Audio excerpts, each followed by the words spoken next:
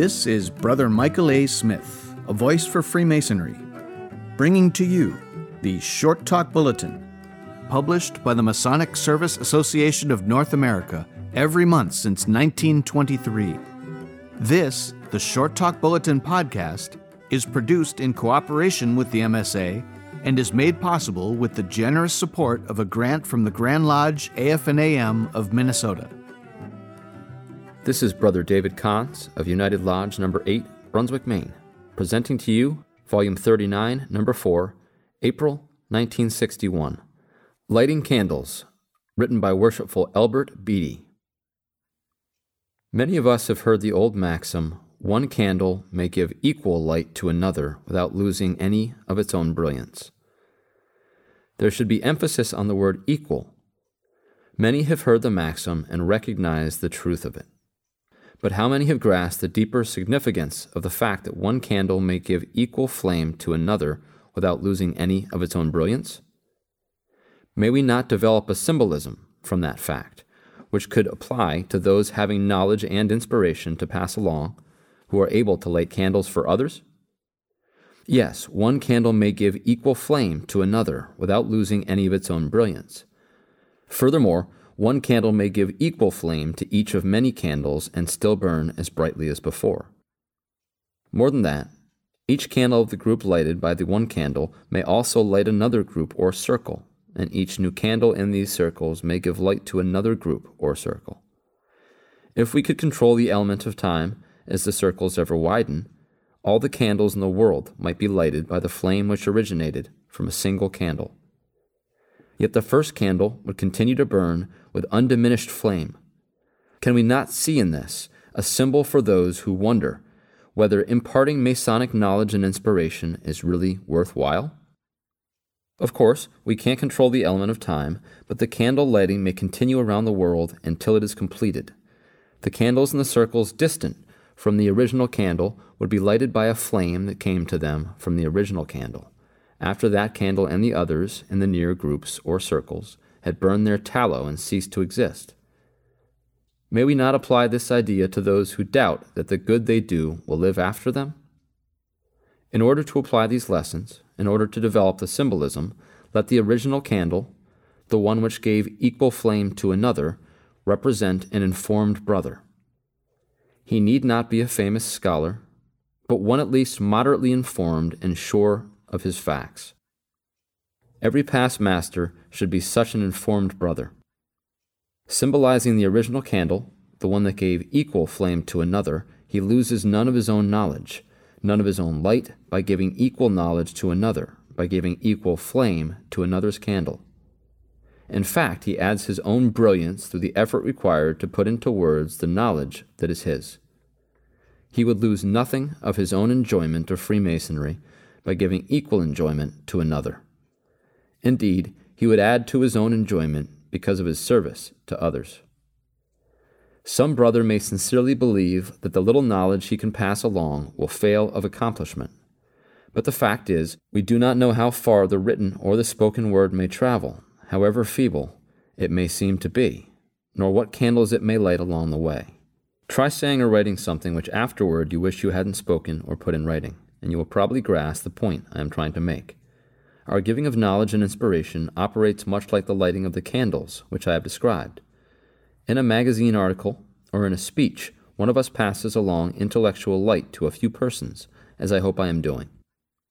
These few grasp a point or two, which they pass along to other groups or circles, until the light or knowledge started on its way by one person reaches so far from the original source of information or inspiration, so far from the original candle that those who receive it know not whence it came, and the one who started it on its way knows not how far it has traveled, nor what candles it has lighted along the way. Isn't this really a symbol for those who wonder whether their efforts are worthwhile? Whether what they give lives beyond the moment of giving?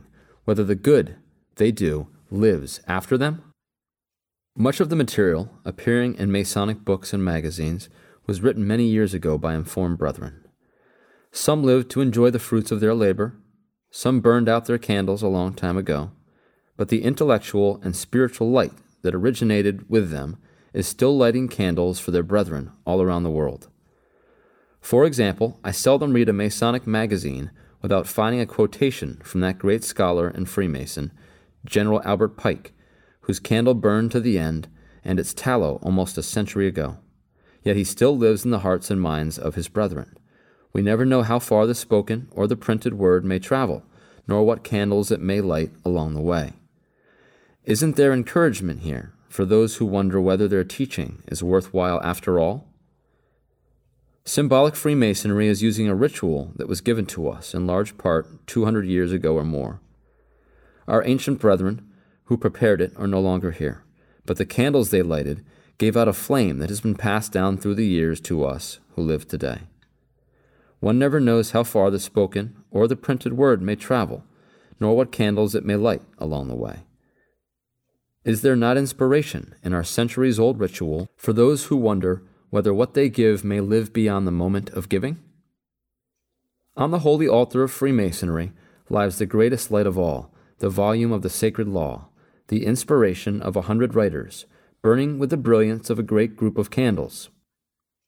We can point to the candle of John the Evangelist, the Apostle of Love, legendary Grand Master of Masons, exiled at Patmos. In this group we can observe the candle of fiery John the Baptist, also a legendary patron of Freemasonry, who was sacrificed to the whim of a cruel and selfish woman. We can recognize the radiance of the candles of Matthew, Mark, Luke, and John, giving us the light of the Gospels. There is also the candle of Amos, the plumb-line prophet, the prophet of righteousness, warning the children of Israel of approaching destruction, exclaiming, "Thus he shewed me, and behold, the Lord stood upon a wall made by his plumb line, with the plumb line in his hand." And there shines the candle of the writer of Ecclesiastes, crying that all is vanity and warning us of approaching disillusion. "Remember now thy Creator in the days of thy youth, while the evil days come not, nor the years draw nigh, when thou shalt say, I have no pleasure in them." What of the candle of David, slaying Goliath, becoming king in Israel, and singing his immortal psalms? What of the luster of the candle of Moses, leading the children of Israel towards the promised land, and bringing the tablets of stone down from the mountaintop? There shines the greatest candle of them all, that of Jesus of Nazareth, who gave us the imperishable Sermon on the Mount and the deathless words of forgiveness on the cross of Golgotha. May we not envision these candles and 100 others passing their flame down through the centuries in that great book of nature and of Revelation, which is the rule and guide of our faith? Isn't there sufficient inspiration there for those who wonder whether the good they will do live after them? Do we need to search further for the symbolism of the candles that pass their flame along through the years? Unknowingly, unwittingly, and by what may seem a feeble effort, we often light a candle that passes its flame along to others. In 1945, I attended a district meeting in Oregon, at which the Grand Master made a 5-minute talk on the subject I am now using, lighting candles. Also present was the master of the lodge of which I am a past master. At the conclusion of the meeting, this young man came up to me and said, "Here's something you can add to your talk about lighting candles.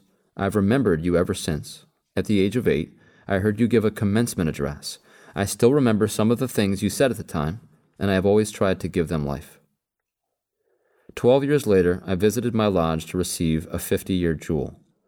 The past master, who in 1945 had reminded me of the commencement address, was in attendance again and assured me once more that he was endeavoring to give life to some of the things I had said almost 42 years ago. I had forgotten all about it, but unknowingly and unwittingly I had lighted a candle that had continued to burn brightly for many, many years. Perhaps I am unknowingly and unwittingly guiding my own life by the things I said so long ago. Such incidents remind us that when we light candles for young men and young women, we must make certain that we illuminate paths which we really wish them to follow. We must not betray the trust of those who believe that they may safely follow paths pointed out to them by Master Masons. When Earl Snell was Grand Master of Masons in Oregon in 1940, he started a traveling gavel and a logbook on their way to visit every lodge in his grand jurisdiction. He probably thought that the gavel would complete its journey within a year or so, but the gavel had already been traveling 7 years, and the accompanying logbook had become a weighty volume to be treasured down through the centuries, when Brother Snell, then governor of Oregon, was killed in an airplane accident. It was several years after his death when the gavel completed its mission. Brother Snell had passed his own light along in a candle of inspiration and remembrance, which lighted candles in many Masonic lodges while he still lived, and the candles which he had lighted continued to light candles long after his own had burned to the end of its tallow. It is easy to believe that the light he enkindled will be lighting candles for years to come, for the gavel and logbook are now a permanent exhibit in the office of the Grand Lodge of Oregon. One famous brother literally lighted candles to keep Freemasonry alive. This is the story of a devout and faithful Master Mason, Daniel B. Taylor, who was Tyler of Stony Creek Lodge in Michigan 135 years ago, at the time when the Morgan incident precipitated the greatest anti-Masonic movement in history. Hundreds of lodges closed their doors, and some of the Grand Lodges became dormant. Stony Creek Lodge, later to become number 7, had not yet received its charter when the Grand Master ordered all the lodges closed. Stony Creek Lodge is said to have been the only one in the grand jurisdiction of Michigan Territory which refused to obey the order. It met intermittently during the entire anti-Masonic period, due largely to the indomitable constancy of the courageous old Tyler, Daniel B. Taylor. On lodge nights, despite the sneers and unkind remarks of his neighbors, this brother took a candle and a newspaper and went to the lodge hall. He lighted the candle and placed it in a window as a beacon light to others. If others came, a meeting was held. If others came not, Brother Taylor read his newspaper until the regular time for closing the lodge, then folded his paper, placed it in his pocket, extinguished the candle, and went home, to return again the next month. His candle, in the window of a lodge under dispensation that refused to close its lights, was for months the only lamp of Freemasonry in the vast territory of Michigan. But it burned with a gem-like flame until the time came for Freemasonry to come out of hiding, resume its rightful place in the world, and again grow sturdy and strong. Stony Creek Lodge is now extinct, but Brother Taylor and his candle will live forever in the inspirational literature of Freemasonry. And is there not, in this old story of the faithful Tyler of Stony Creek Lodge, inspiration for those who wonder whether the good they will do live after them? Each one of us, I venture to say, can readily recall things that were said to us many years ago, or which we read in books whose titles now escape us. Each one of us can remember incidents that happened a long time ago, which lighted the candles by which our lives have been in some way guided through the years. In an old ceremony of lighting the candles at the opening of the lodge, a ceremony which few of us have ever seen, although we might easily reproduce it if we use real candles for the lesser lights, the Master's candle was first lighted, the act being accompanied by the word wisdom. This candle was then taken from its holder and used to light the candles of the wardens, the words strength and beauty being used at the appropriate points. The Master's candle was then replaced in its holder. There was also a time when the candles were at the stations of the 3 principal officers, and the wardens carried their candles to the east to light them from the Master's candle. The symbolism of these ceremonies must be immediately apparent to a brother Mason. The Master in the east gives light to the wardens, and through them to the members of the lodge, all without losing any of his own candle's brilliance. It is regrettable that in so many lodges the benefit of this symbolism has been taken from us by the use of electrically lighted imitation candles that are flicked on with a switch, usually all at the same moment. One writer has said, "There is the advantage in the electric light that it does not blow out as the candle is likely to do, but therein again is symbolism lost, for the burning candle that so easily may be extinguished seems to plead with those who use it to guard it so that its warmth and light may not be snuffed out. All the candles in the world may be lighted by a flame originating from a single candle. A candle may be lighted today by a flame which came from other candles, which long ago consumed their tallow and are now extinguished. No Freemason knows how many of his brethren, many of them unknown to him, many of them not yet born, may have candles lighted for them by some contribution he may make from his study and knowledge of Freemasonry. Another writer has said, "There is deep significance in the naked flame that consumes the substance of the candle to give light to those who use it. If one would give to others, one must give of himself." Doesn't each of us truly wish that Freemasonry might light candles all over the world and make universal its ideals, its admonitions, and its teachings, so that men everywhere will be ready to go on foot and out of their way for other men, so that men everywhere will be ready to extend a hand to support the faltering ones, so that men everywhere will be ready to whisper into the ears of other men the words of love and appreciation.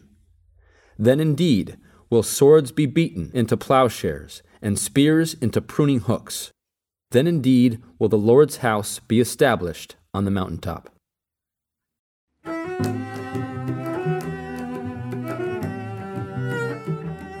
This is Brother Michael A. Smith, a voice for Freemasonry.